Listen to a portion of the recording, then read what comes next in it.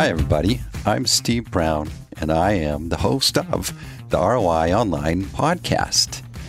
I believe small business leaders, entrepreneurs, are the invisible heroes of our economy.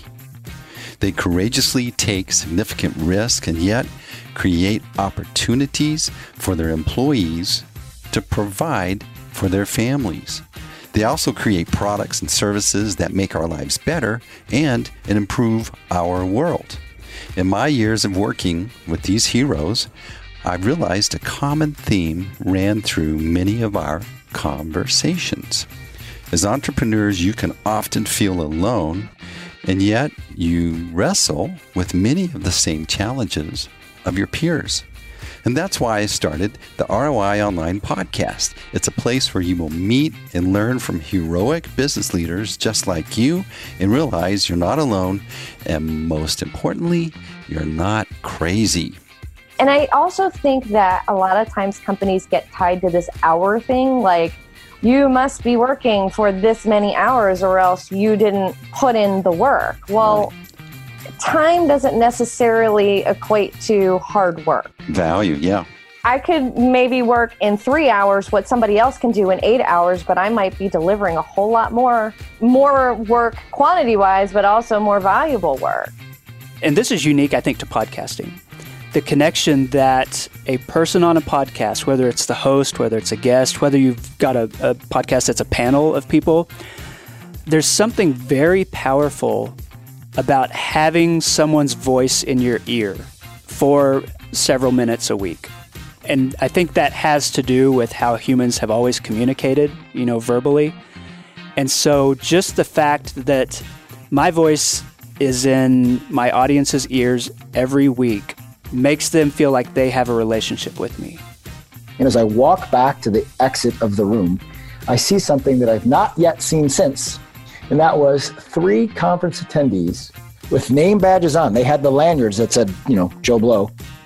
They had made a decision to get out of their chairs, find themselves on the floor, and quite physically lay down and take a nap during this guy's keynote presentation. Oh, no. It was unbelievable. And when I saw that, it really hit me because I had been on the front side of this event. I knew all of the months of effort, of planning, all the energy, all the time, all the money that was put into making this thing come together.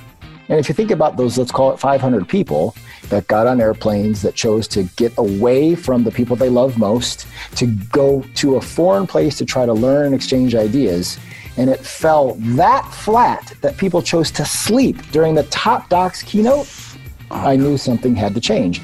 The brands that have picked up these little pieces of code and dusted them off and made them obvious, then it makes it easy for us to discern whether we want to be a part of that or don't want to be a part of that. Yeah, the part that resonates with me as you go through that description is when you're standing outside the campfire, you're waiting, you stand there and wait until you are welcomed in. And if you are inside the circle, already around the campfire, if someone comes in without waiting or just comes flying in there, everyone's uncomfortable, messed up. Yeah, uncomfortable. Yeah. What's funny about that is that if we just would talk to our customers a little more often, you may inadvertently think to yourself, well, somebody must have undercut my price. That may not have happened. You may have lost a sale with somebody who actually charged more, but they tapped into that emotional side of that decision, which, by the way, there's lots of studies that show you that the vast majority of decisions, like you're talking in the 95 percentile of decisions, are made emotionally first. Then they look for the post-rationalization. They look for, and you're also low price, and you're going to make me look quality.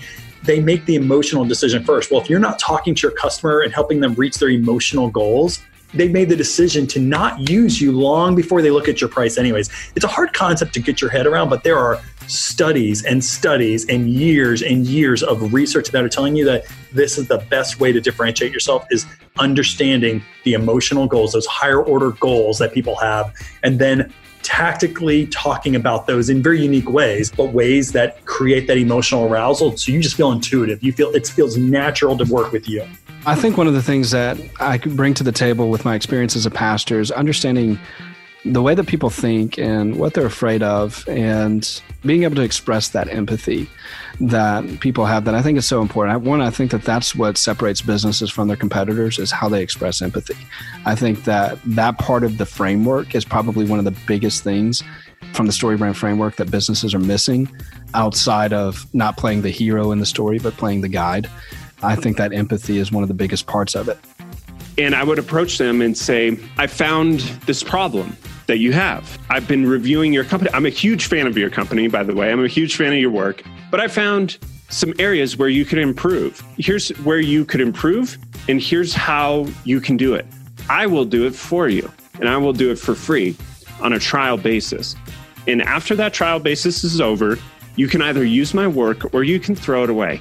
But all I would ask is, if at the end you're really happy, that we discuss a paid arrangement. And that worked like gangbusters. And so I went from being, like you said, a struggling kid, basically, in my parents' basement, laying on my bathroom floor. That picture, that makes me laugh. Yeah. I went from that to being able to not just create work opportunities on demand, but create them with my heroes, my idols.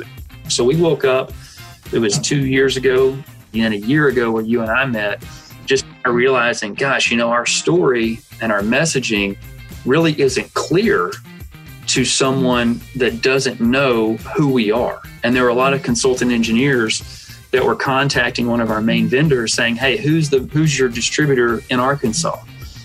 And we were just floored and honestly just scared to death, kind of like, it was one of those kind of holy crap moments.